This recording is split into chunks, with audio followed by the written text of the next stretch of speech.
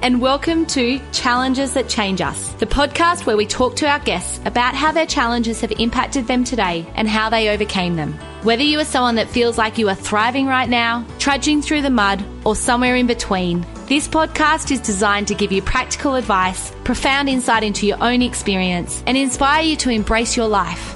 My name is Ali Flynn, the co-founder and CEO of Tri-Altitude Performance, and I will be your host. It's time to buckle up your seatbelts and let's get this ball rolling.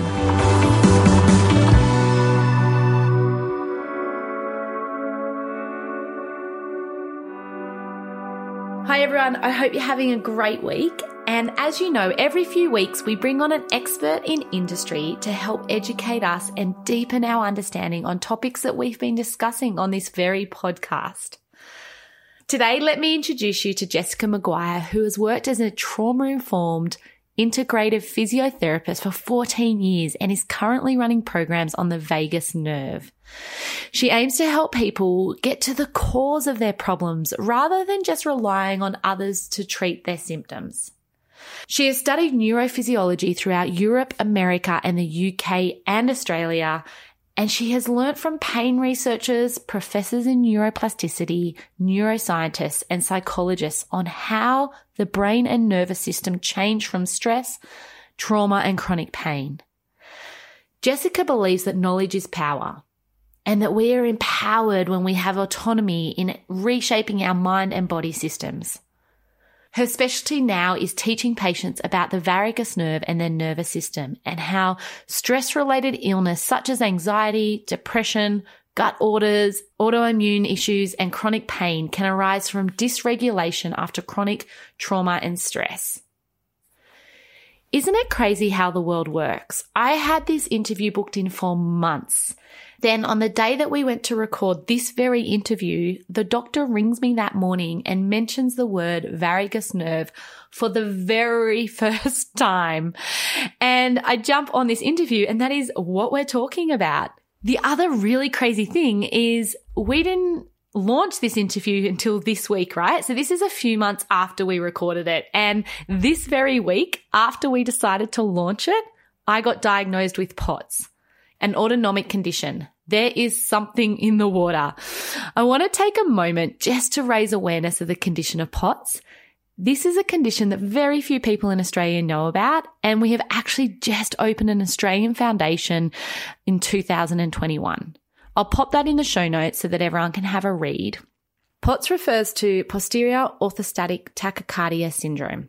It is a condition of the autonomic system. It can be a life-altering and debilitating health condition. Simply standing up can be a challenge as our bodies are unable to adjust to gravity. To give you an idea, I completed a half Ironman and 3 weeks later, I started to get unusual symptoms in my leg. Over the following 11 months, I went from training 11 to 15 hours per week to not being able to stand up at all. I was exercise intolerant, which is a side effect of POTS. My heart rate goes to about 150 or 160 beats per minute just on standing without even moving. I think I might be the only gym owner in Australia that is exercise intolerant. Kind of ironic, really. 25% of POTS patients report having to stop work or education due to the impact of the condition on their health. And that's according to the POTS Foundation in Australia. Today, if this is the first time you're hearing the word POTS, I invite you to go and look it up.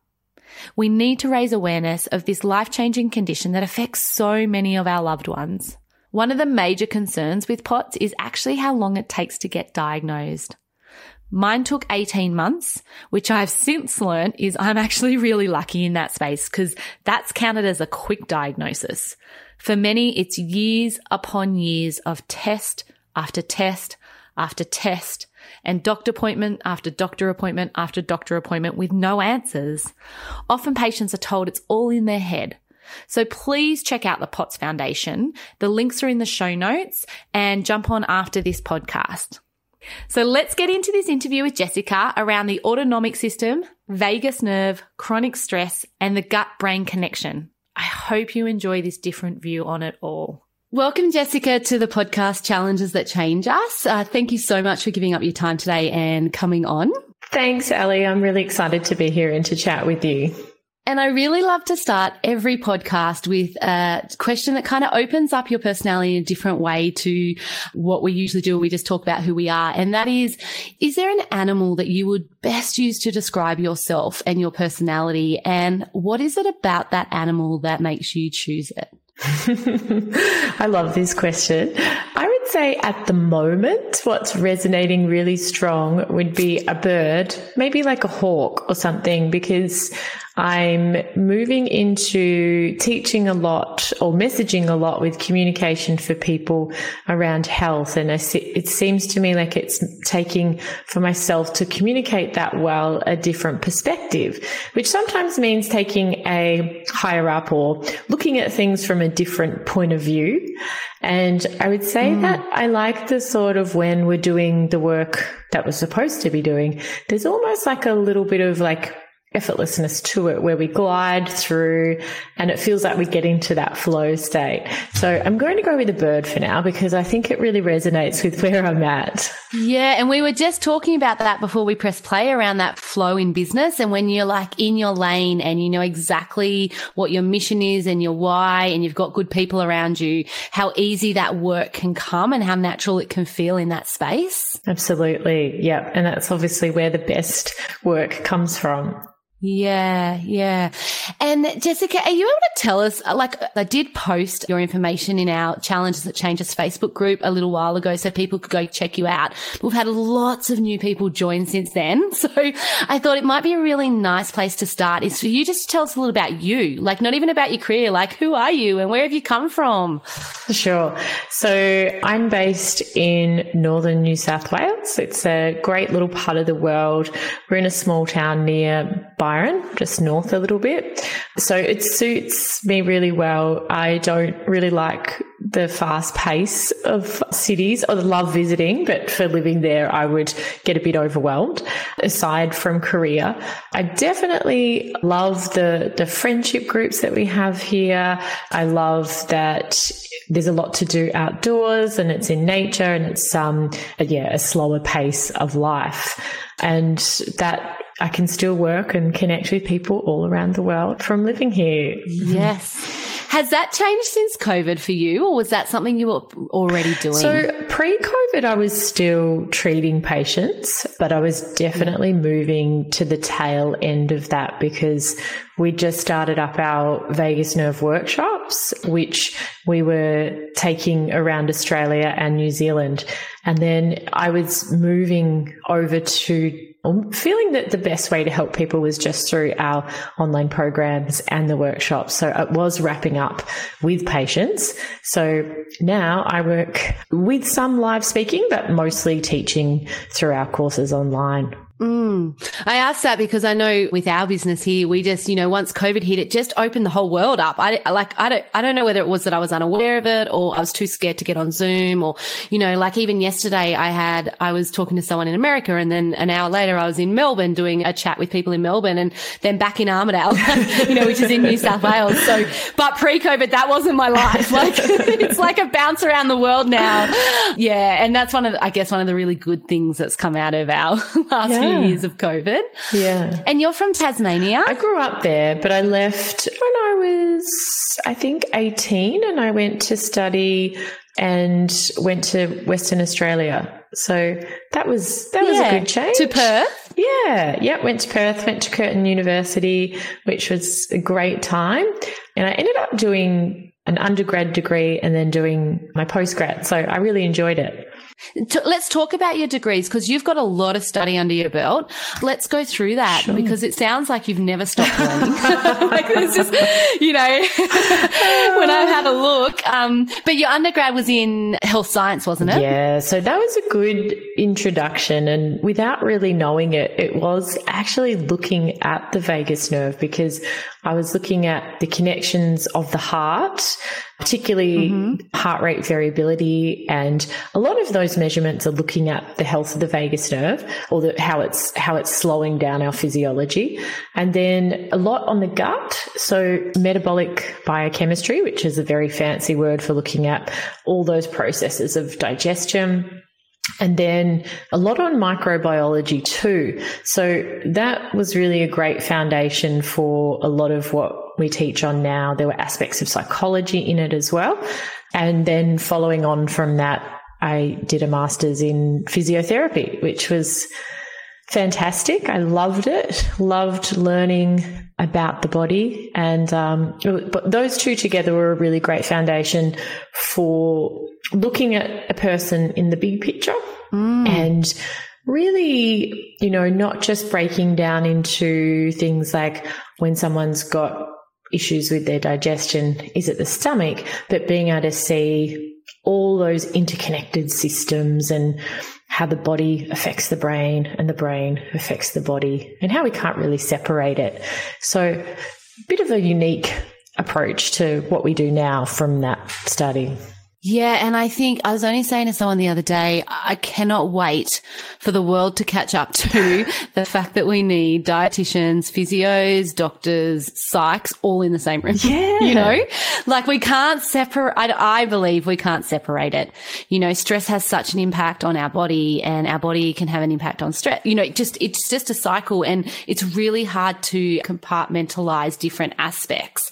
And often we don't get asked about those other aspects. It's not even that they might not have the knowledge in it. It's that, you can see a doctor and they may not ask, and this is not being critical of doctors. This is the whole industry. They may not ask about what's happening in the nutrition or, when I had my stroke, no one asked me around nutrition, psychology, around anything other than the physical. I think the main thing is we had different models throughout time and we can look at the medical model as being absolutely incredible for saving lives, antibiotics. We can see it we can replace a joint or pin broken bones now. There's so much incredible things that have happened with that biomedical model.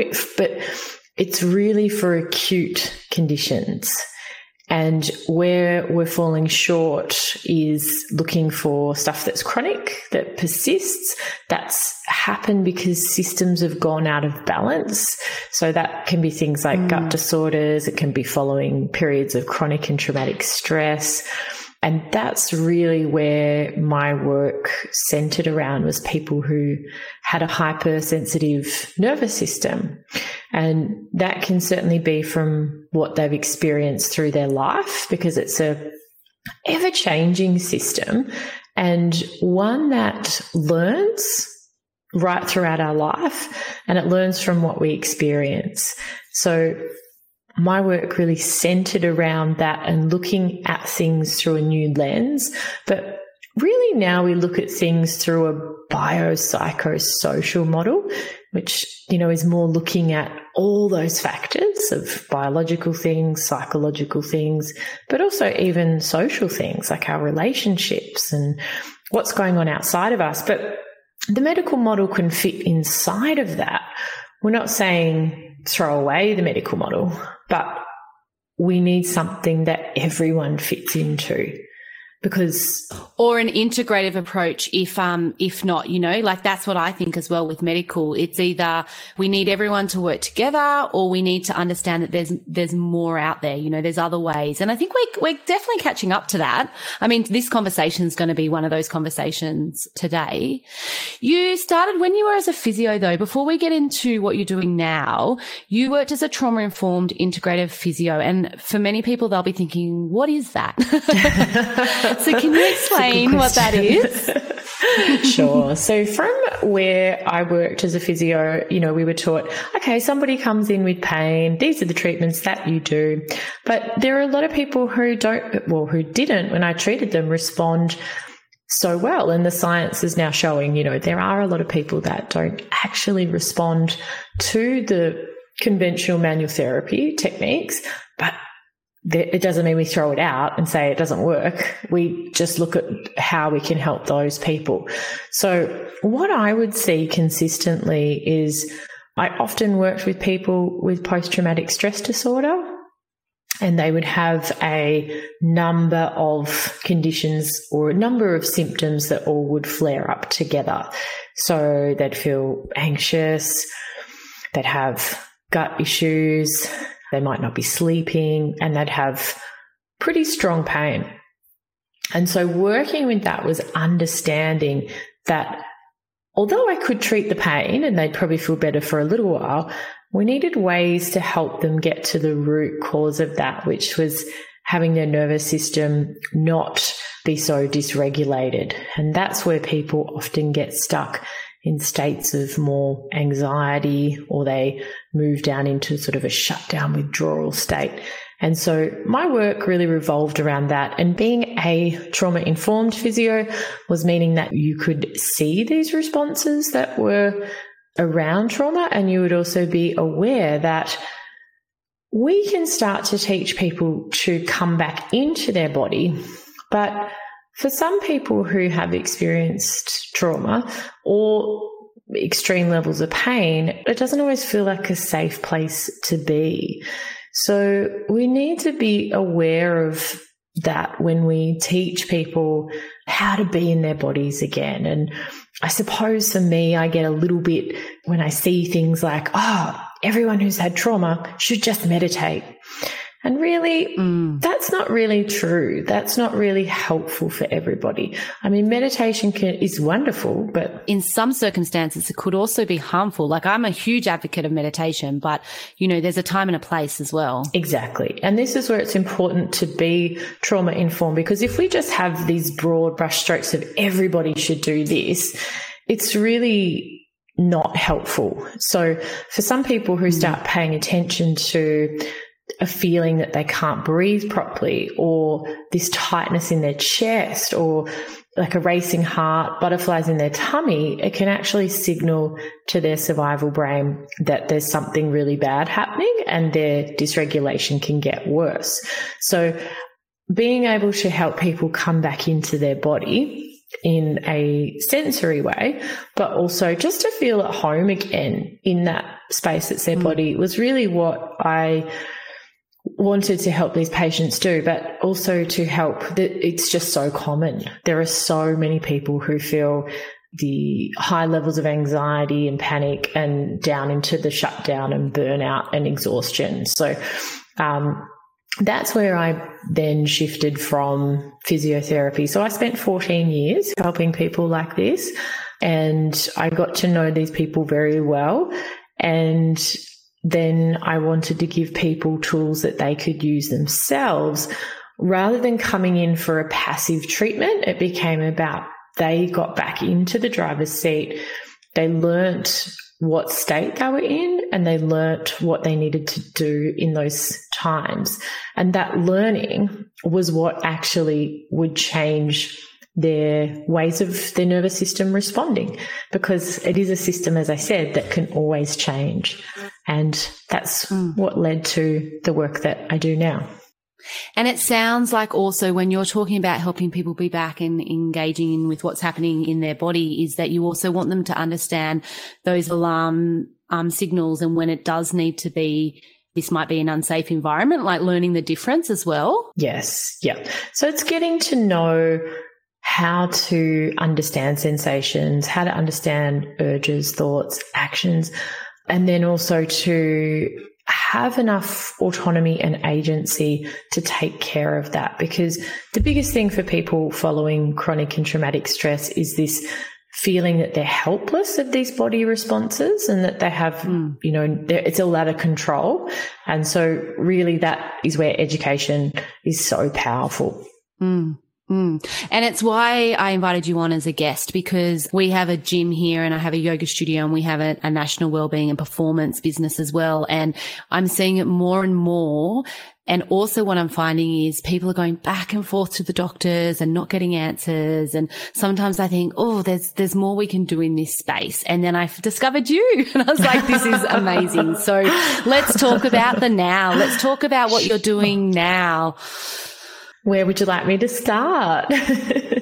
Well, let's start with the business that you've opened. What is it, and how do people find you, and what are some things that you do? And then we'll dive deep after that. Okay. Sure. So we were running our workshops, which I mentioned, around Australia and New Zealand.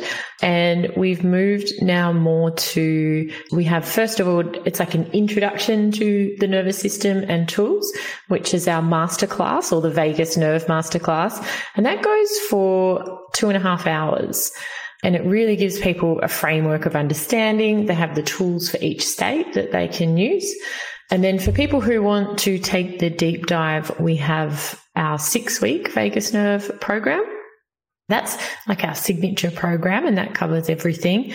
And we go through different modules each week, but we also have live calls each week so people can actually practice the tools. And then we just released in May our new program, which is the vagus nerve's gut-brain connection, and that's a 6-week rebalance where we really look at the connection of the gut-brain axis. And all of those are on my website, jessicamacguire.com. So that's our main teachings. And we'll be popping where to find you in the show notes as well. For anyone that's thinking, oh, this is exciting, we'll have it all in there.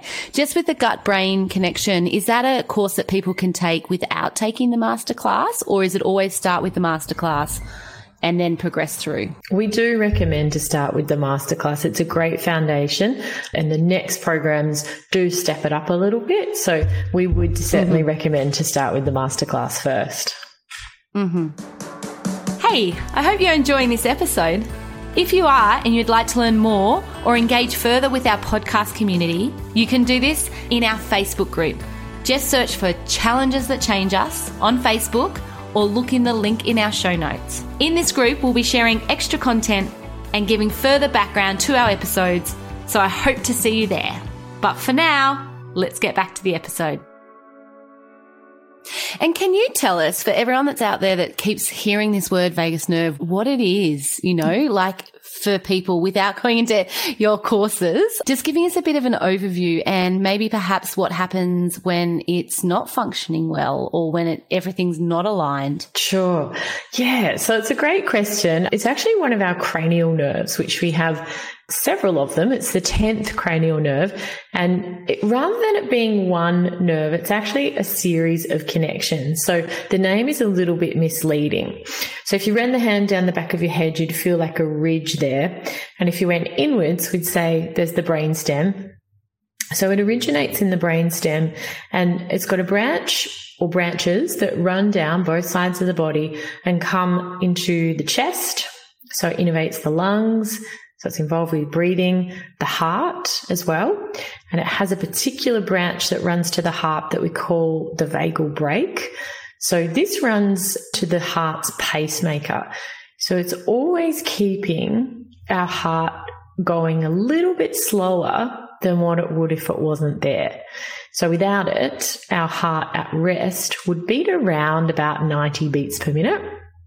But with it being there, it actually slows us down enough. And from an evolutionary point of view, it's really what we saw looking back is that this evolution of this vagal brake was really what helped humans thrive when they worked together, when they cooperated, when they collaborated. So before that, we were probably quite primal in our fight or flight response because we'd be going faster, be more a survival thing. And we have another branch that evolved that runs from the heart up to the throat and the face and the ears, and that's all to do with communication. So we call that our social engagement system.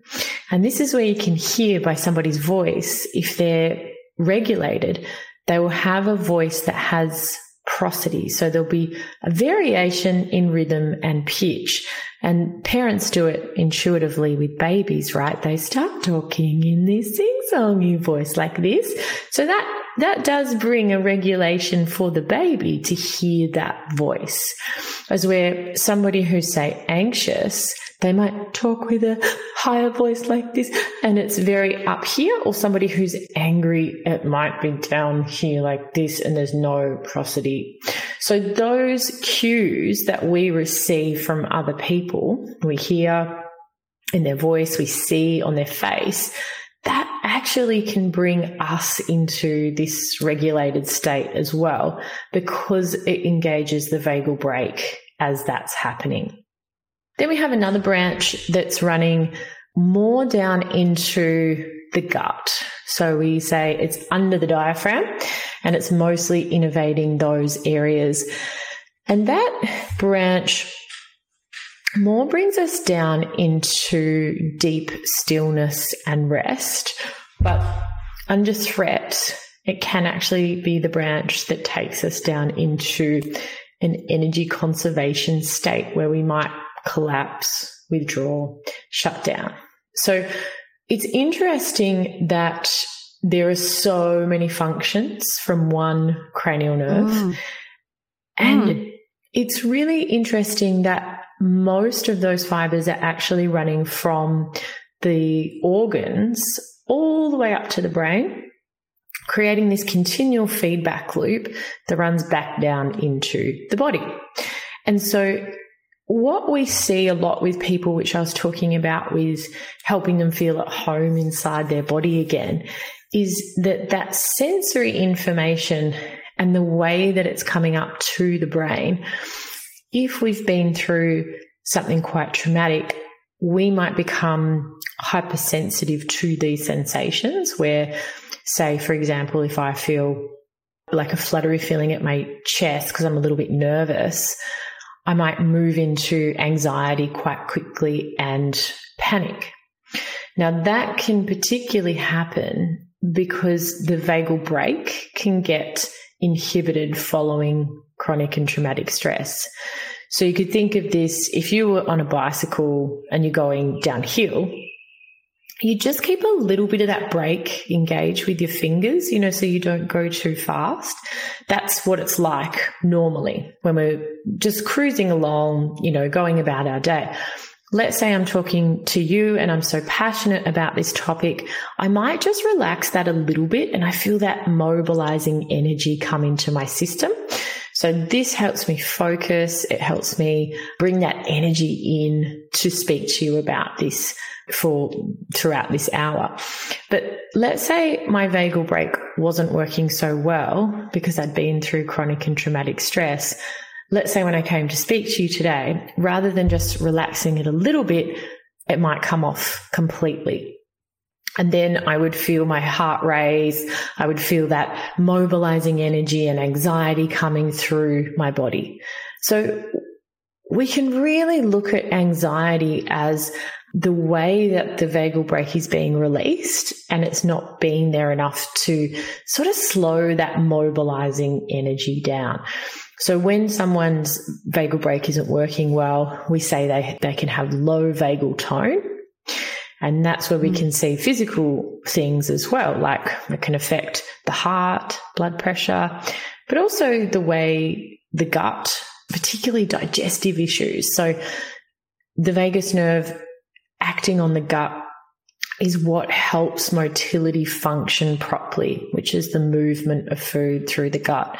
And often we will see long-term chronic and traumatic stress can lead to a gut disorder. And people will be more likely to have a gut disorder if they have a history of trauma, from what we've seen in research consistently.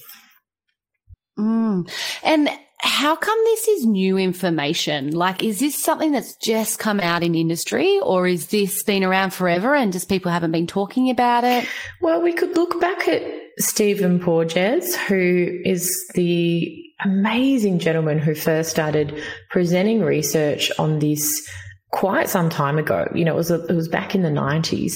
And he introduced what's known as polyvagal theory, meaning that there are these two branches of the vagus nerve. Now, that wasn't seen that much before, but I think maybe it's to do with the fact that people are finding that certain other tools just aren't working. They're feeling anxious, they're experiencing burnout, and we can see now that working with our physiology, rather than just trying to be more positive or reframe things or think our way out of things, that's just not working for a lot of people. And we know that for trauma, talk therapy doesn't work so well.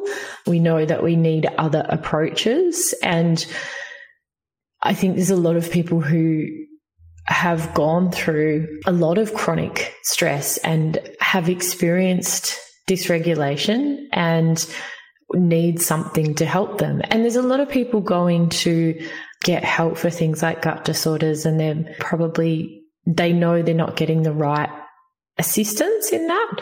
Maybe the messaging is something along the lines of, well, nothing's showing up on the scan, so maybe it's all in your head. And that's something I certainly saw with a lot of patients, and it's really unfortunate that that's the way that that's being taught. But diagnosis by exclusion is it must be in your head, right? It's so unfortunate. And, for a lot of patients I saw with physical pain, it's a similar thing. They may have, say, had an injury initially, but the worry and the stress and how it impacted on their work, all of those things contributed to their system becoming hypersensitive. So this is where we can't treat it with, just change your diet.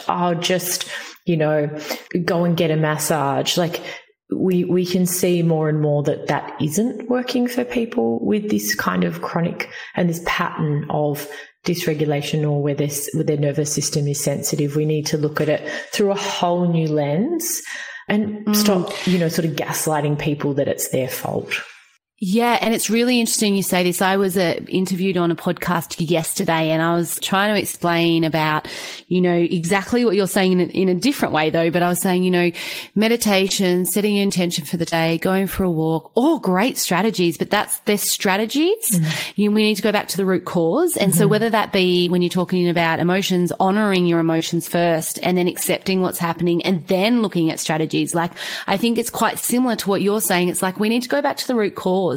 These strategies are there to help.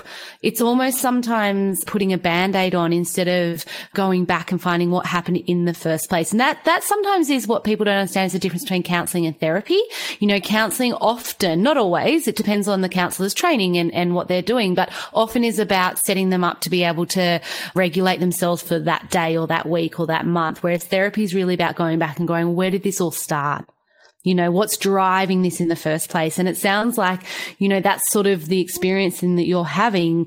We have all these tools that we've been using in industry, whether it be in medical or in physio, and they're great tools and they do work for some things, but we need to maybe go back a little bit further and start asking a few more questions and being a little bit more curious about why is this happening, and is there a gap in industry? Is there something that we may have not realized is actually going on in the human body? Yeah. And just looking at what else, rather than we like to categorize and divide. And, medicine has become quite specialized in that we see a cardiologist for the heart, we see somebody else for the kidney, somebody else for this. But what can happen is they're all looking at different areas of research. I mean, it's even when we look at it from, well, do I see a physiotherapist or do I see a psychologist? Or do I, is it my body or is it my brain? But even what maybe we need to be looking at is like, how do we say that what anxiety fits into? I mean, is it mental health? Because the result coming from the nervous system that we're talking about definitely involves the autonomic nervous system that belongs to the body, but we also see the brain involved. But I think this is why it's hard for people, is we're separating systems instead of looking at connections and patterns and how they work together. And we want a problem to fit neatly into a box and to have a nice little neat solution. And we really need to lean into the complexities rather than trying to oversimplify. I think that is my pet peeve, is just oversimplifying things that are complex when we should be saying, this is complex, but not only that, it's unique for everybody. Like what I may find stressful may not be stressful to you. And no two people will have the same experience of pain or trauma. No. And so you'd be loving social media at the moment and all the courses that are coming out. Do this and this will happen to you. I suppose the only thing I find frustrating is when I see a 30-second reel telling somebody how to fix their nervous system. And it's, yes, that is where I think, please don't oversimplify something that, this is a beautifully complex protective system that is always acting in, service of our survival. We can learn to listen to it and work with it. But that takes weeks to get that learning. Yeah. Yes. I mean, I think weeks is generous, but it's not my specialty. But I'm always saying to people, it didn't take you 1 week to get here. Like, it's taken you decades. We're not going to undo it in a week. Like, can we just get perspective on this? Can we just, bird's eye view it for a moment? But you did mention a word there that I know people may not know what it is when you talked about the autonomic system. Maybe if we can just have a bit of an explanation around that. And then I really would love to ask you about the early signs and symptoms. So let's go just dive a little bit into the autonomic system for people that don't know. Yeah, sure. So we have a few different nervous systems, and this is where it can get a little bit confusing. So we used to talk about them all as being separate, which, that's how I learned it at uni. But we can look at the central nervous system as being the brain and spinal cord. And then we have what we would break it into, the peripheral nervous system. So we have our somatic or voluntary, which is sort of how I move my arms and legs, how I'd get up and go for a walk.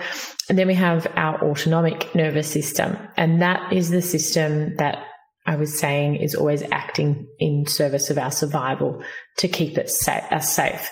So we used to look at the autonomic nervous system in a very basic way as sympathetic, parasympathetic.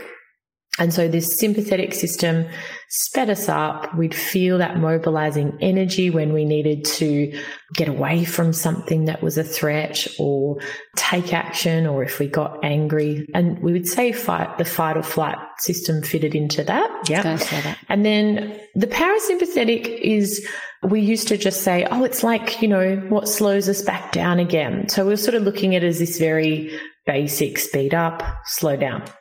So it was, as I mentioned before, Stephen Porges, who brought in polyvagal theory that helped us see that the parasympathetic branch we can break down into two parts. So we could look at it as having this ventral vagal state of the vagus nerve, and that the ventral branches are the ones that I mentioned that were to do with the heart and the chest. And that's what slows us down after, say, we've had stress and brings us into regulation. And the dorsal vagal state would be that state I mentioned of energy conservation. So when there's no threat, this is where we might feel super relaxed. This can be the state we're in when we sleep, deep meditation. For breastfeeding, some women say they drop into that.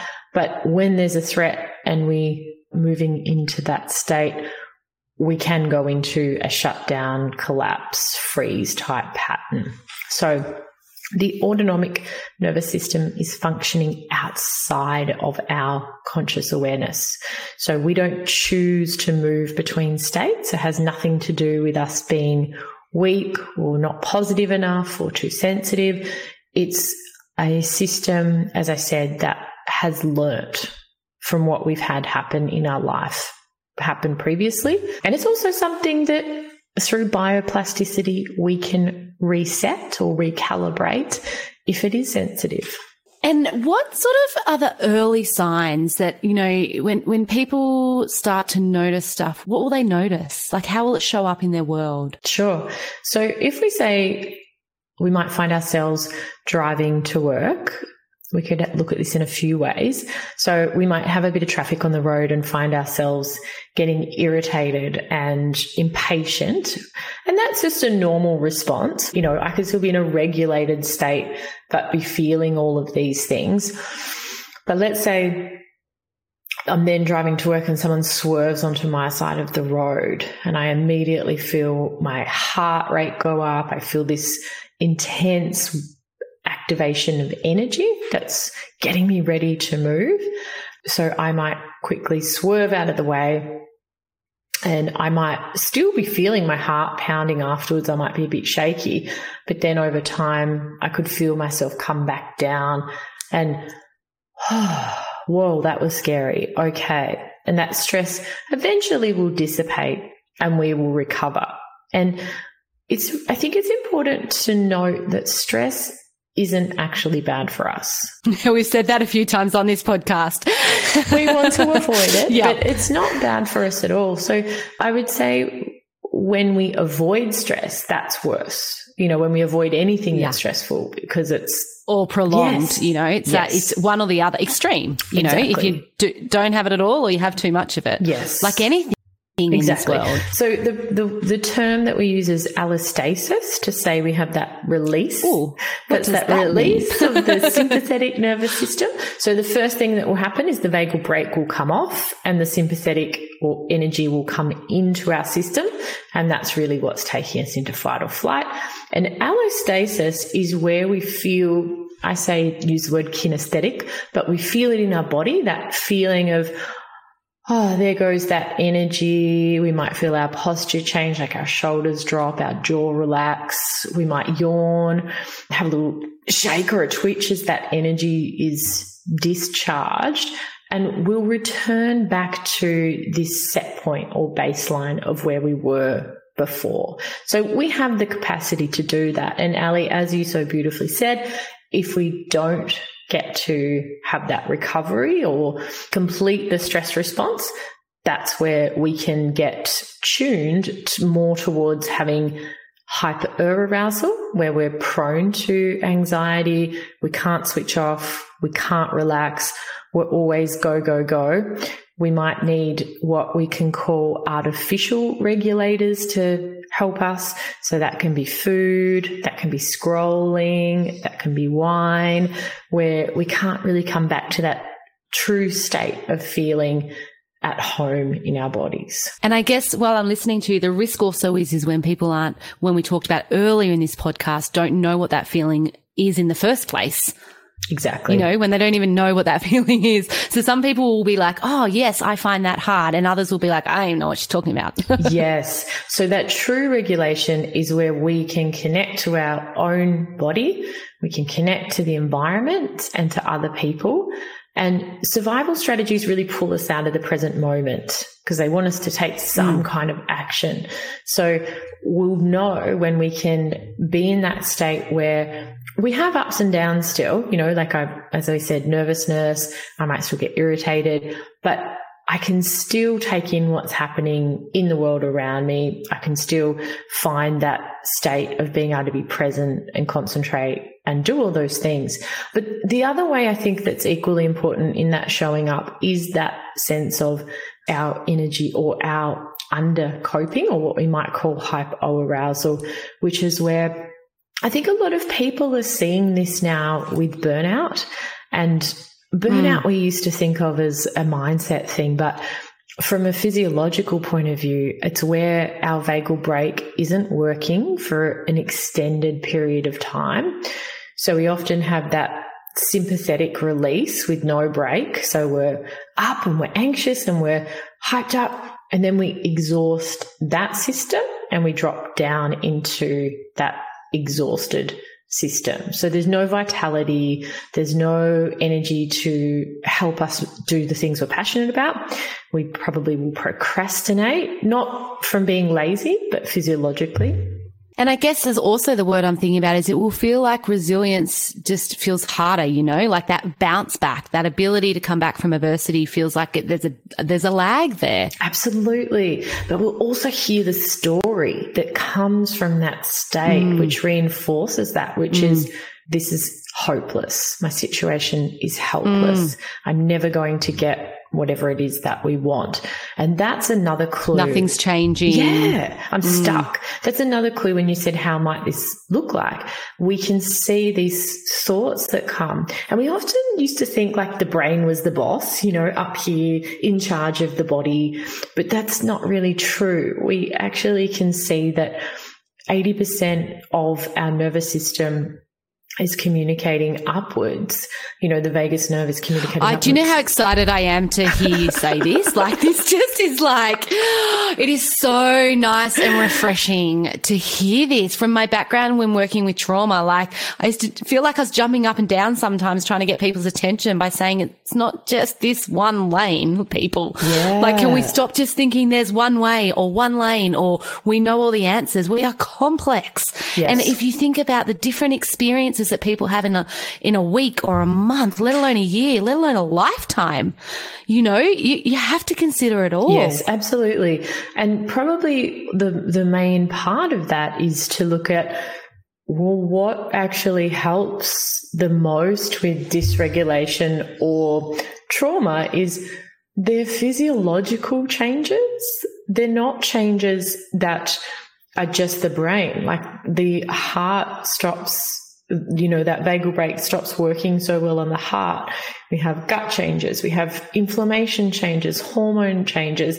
And I think that we've tried to, once again, put everything into that box of, oh, it's all to do with the thinking. It's all to do with, you know, we can just change our mindset. And that doesn't work with this. Like it's been shown the more that if we have high levels of stress activation, like if we're triggered, we can't think our way out of it.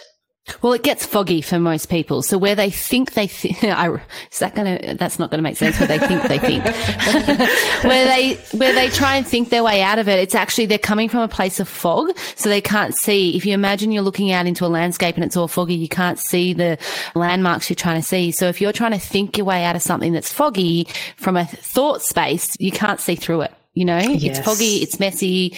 Yes, you need to kind of take another approach. And I guess what I continually hear you say throughout this podcast is it's ongoing. You know, I'm hearing that a lot. It's like when it's ongoing and you can't so much feel where you're getting those breaks. By the sounds of it, probably want to have more breaks than challenge in that space. But, you know, if you feel like you're on the rat wheel, whether that be really hyper alert or whether that be almost the opposite, that might be a really good time for someone to reach out. So probably where we need to start looking at is from the anatomical point of view is working with a part of the brain that we call the survival brain. And so we can split the brain into two parts. So survival brain, lower centers, it's outside of our conscious awareness. And we see that the vagus nerve comes up and connects into the survival brain. So in this section, we have the amygdala, which is like our smoke detector. And then we also have the hippocampus, which is to do with memory. And so the learning system of this, if you were to think of, say, you started driving a car and at first it felt so odd and you had to concentrate and think of every single thing, but then it became second nature to you. Well, this is the same way that our survival brain learns about stressful times in our life. And it does the most learning in times where the emotions are the highest.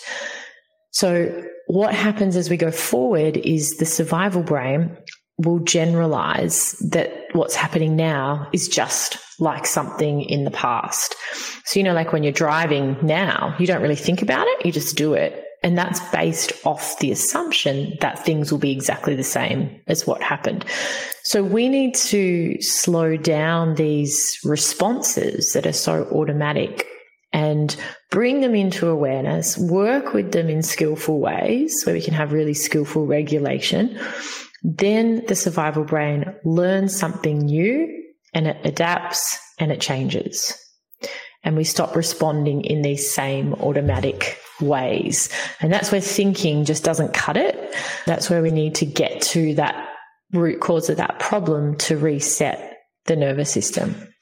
And when, I'm sure this is a question our listeners will be thinking, is this something that can be diagnosed? Like if they come and see you, or well, first of all, where do people go if they're worried and they're thinking, this is me, I would love to know more? Can they just come and do your course? Do they go to a doctor as well? Yeah, look, you don't actually need to, you know, have a diagnosis to say, it's more recognizing this cluster of symptoms. So it'll be the prolonged anxiety. Like someone will be able to say from hearing what we spoke about before of, oh my gosh, I am that stuck in that hyper arousal, or I get stuck in that hypo arousal. But for some people, they oscillate between the two. You know, they swing from anxiety to burnout to feeling both. And so when we look at what low vagal tone symptoms are, it's that prolonged anxiety, can't switch off, so over-functioning nervous system, or stuck on low, where it's an under-coping, where we feel flat, depressed, burnt out, procrastination, all of that. We look at things like having likely gut disorders, inflammation, so ongoing pain, these things that just don't get better. And these are often unexplained medical symptoms as well. It's not like we can say, oh, it's this. And then we'll see things like insomnia that go with that for a lot, or people will oversleep and still feel tired. So we are seeing there's new devices that detect heart rate variability, which is looking at the vagal brake, but the jury's still out on how reliable these are. The gold standard, because it's so new too, right? Like we don't have enough, we haven't had enough time to be able to say, yes, this works, or this is what we should do, and this is how we'll know. Exactly. So the gold standard is, you know, the ECG leads on the heart, and then we extract like the beats of the heart, and we measure things. Now that takes a lot of work, and it's not necessary to see. But what we would really be looking at is that these things are chronic. We get stuck in these states, and it's happened from adverse experiences, whether that's from our childhood or whether that's even, you know, a stage in our life, like maybe we've gone through a divorce, maybe our business went broke. Looking at those sorts of things where we can see, oh, I just had relentless stress and didn't get better. Or we might say, you know, an adverse childhood experience. And, you know, I would just be your typical client for this. I was saying to Jessica, this is, for those that are listening, it is, I cannot tell you how crazy it is that I'm doing this podcast today, because I was talking to my Sydney specialist, and he's like, your autonomic system and vagus nerve is actually something we need to look at now. And he said, but there's very little research in this space. We're still doing trials. You know, it's from ongoing adversity in your life, and we need to start to see what impact that's having on your body, because, you know, for a lot of people out there, they know parts of my story, but it has been one Bondi bus after another. You know, even the last 18 months has just been, we had 9 of our family members standing in my kitchen the other day, and there was a chronic, like a lot of them were life-threatening as well, but chronic illness with all 9. I was like, this isn't normal. But that's, you know, but it's taken 18 months to get to that place that now they're looking at the vagus nerve and autonomic system, which is kind of what you're also saying there. It's like you've had lots of tests and nothing's flagging, but something's wrong. Yeah, that's usually what it is. It'll be these ongoing unexplained medical symptoms. I mean, we can see it now that things like fibromyalgia. I was just going to say, what about? Yeah, because they're kind of sit in that category. Yeah, so that's one that's like poorly managed. The diagnosis of it is by looking at, you know, certain tendons and saying, yes, these are sensitive. It's not well understood, but what the research is showing again is that it's often associated with a history of trauma, and it's often made worse by these emotional experiences that happen that flare things up. And the new research is looking at, it's likely that there's changes in the way the immune system is responding. And we know that's what happens when we go through chronic periods of stress, that the immune system gets involved. I mean, it's even trying to protect us from psychological distress. So it definitely makes sense. But I guess it's just for those poor patients that we have had come in for years and not been able to say, okay, go and work on your nervous system. Instead, we've been trying to use massage and heat and like things like exercise is wonderful. But it was actually shown that with fibromyalgia, they had low vagal tone. And so with using ways to improve that, their symptoms definitely got better as well. And I guess it's important that we say don't throw the baby out with the bath. We're not saying these things don't work. We're just saying for some people, they've tried all these things and it's not working. Absolutely. I do have a question though. I do have a question. If someone does have a medical diagnosis, would it still be valuable for them to come and do your course? Yeah, like if you can see that this resonates with that root cause of the problem. Like if there's that, you can see the pattern of, oh yeah, I had this chronic stress and I had that. A lot of people that come through our courses and programs will be doing it to help with the management of their symptoms. We certainly encourage people to keep working with their health professionals, not to stop, but to use this as well. The education and the framework of understanding is so powerful because you can then say, this is my nervous system responding. It's not me having something wrong with me. It's just what this system has learned. Yeah. And also, it's definitely becoming a bit of a buzz in the industry around the gut-brain connection. And I heard you say earlier that's something that you dive deep into your course. So anyone that's interested in learning more about that, I'd also imagine that would be a valuable space for them. Yes. So we work a lot on what they've actually reclassified irritable bowel syndrome of is a disorder of gut-brain connection or how they interact. It's not necessarily like, you just should not eat dairy anymore. It's actually about the way that they're interacting. And we see that people with irritable bowel syndrome will often have an excitatory pattern in the brain in the way it lights up to pain. So we need to look at the brain, we need to look at the vagus nerve because that's connecting the two. And then we also, of course, can do things to rebalance the microbiome as well, because inflammation can come from a gut that's not balanced or when there's dysbiosis. So all of these things matter, which, Ali, we've been saying so beautifully. We want to look at it as a whole person, not as the brain, the gut. This is separate, it's all communicating. And I want to stay and talk to you all day. And I think that might be a little bit selfish. I'm sure you've got 1,000 things to do. I'm like, I want to ask 10 more questions. But we do need to wrap this up, unfortunately. So I guess before I come into my last question, I just want to give you a bit of space. Is there something that we haven't spoken about? Is there something that you want the listeners to know? It's always really challenging to take a complex theory or what we're learning or what, decades of research is into really simple terms in an hour.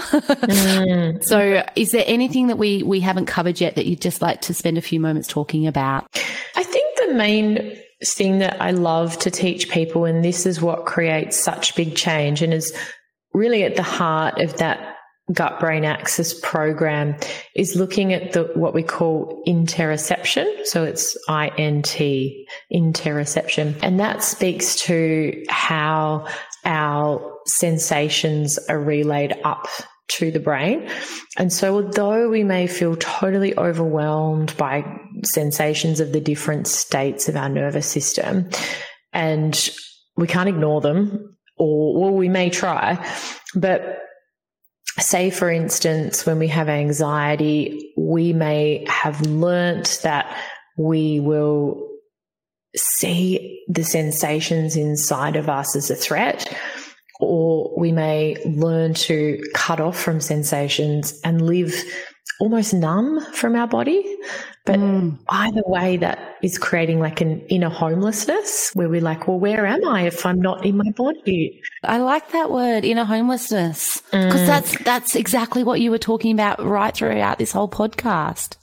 And so much of that sense of not being in our body, not only is it, emotionally affecting us, relationally, how do we connect with others if we don't feel at home inside of ourselves, but the systems that, so many of the processes and systems that are happening in our bodies and the regulation of our organs also rely on that information that's being communicated between the body and the brain. And some of it we may not even be aware of. You know, I can't sense maybe when my blood pressure changes slightly, but it's happening. So when we learn to strengthen our interoception muscle, we're improving so many facets of our health, like the physical, the relational, the emotional, and we'd say also psychological. And if someone was listening to this and they get, you know, completely overwhelmed by anxiety, or they tend to shut down and freeze, that's a system that you can retrain. You can retrain balance. You can retrain other sensory systems. This is a system that is no different than thinking, okay, I'm going to spend 6 to 8 weeks learning how to change the way that my body and brain communicate, and that will have just such a profound impact on somebody's life. Yeah, it's almost like it's you're training post-diversity. You know, like Absolutely. Yeah. Oh, it's been so nice having you on. Oh my God. Thank you, Ali. I'm really excited about what's coming up for you and what's coming up in industry in this space. We're seeing a lot happening overseas as well. So yeah, it is great. And we will absolutely put all of your information in the show notes so people know where they can find you. What I do like to ask at the very end of the podcast is who in your world, or what in your world truly makes you belly laugh? Oh, that's easy. That's my husband. He is the funniest, silliest man. And we are very playful together, which, you know, play is so good for the nervous system. But yeah, we have a lot of fun. We got married recently, and every person who spoke at our wedding said, they're always laughing, and they're at things that aren't even funny. But they're funny to us. Oh, so but you definitely him. And we talk about that a lot in this podcast. Laughter is one of the best medicines. And, you know, I love hearing that you share that with your partner, because what a great thing to share. Yeah. Yes. Well, they're actually saying, you know, for the immune system, how good that deep belly laugh is. It's almost like you could think of it as like priming yourself to be fighting fit, you know. It's really great. So comedy nights, play, all the things. Yes. So our challenge for everyone, if that's the right word, maybe it's task for everyone after this podcast, is to find something in your day that does make you laugh. Truly belly laughter, not a little giggle, like the laugh that makes someone down the street turn around and see what is so funny. So put it in our chat, challenges that change us. If you find something that makes you laugh today, we would love to hear about it. Yeah, that's wonderful. Thank you, Ali. I hope you took a lot away from that interview. Just to reiterate what we spoke about, we are still learning so much around stress, mind and body connection, gut and brain connection, irritable bowel syndrome, and so many other health conditions. We don't have all the answers, but one thing I do know is that you know your body better than anyone else. No one cares more about your world and your body than you do. You don't have to wait for a diagnosis to start nourishing your body and soul, to start educating yourself around the latest research around health, nutrition, mindset, well-being. Sometimes you are the one that needs to take the reins and take action. What is one step, one thing you can do today that's going to help nourish your soul, nourish your body? I hope everyone has a great week. If you like this episode, I would love if you could jump in and leave a review. You just head to your podcast platform where you press play, and there'll be a little review button on there. This enables us to reach more people with our stories, and hopefully by doing that, we can continue to impact one life at a time. I really look forward to seeing you all again next Monday. Thank you everyone for listening and taking the time out of your day. I believe we can learn so much from connecting with other people's experiences and stories. I hope you've gained some strategies and insight from today's episode. You can gain more by joining our Facebook group, Challenges That Change Us, or next week we will return with another episode.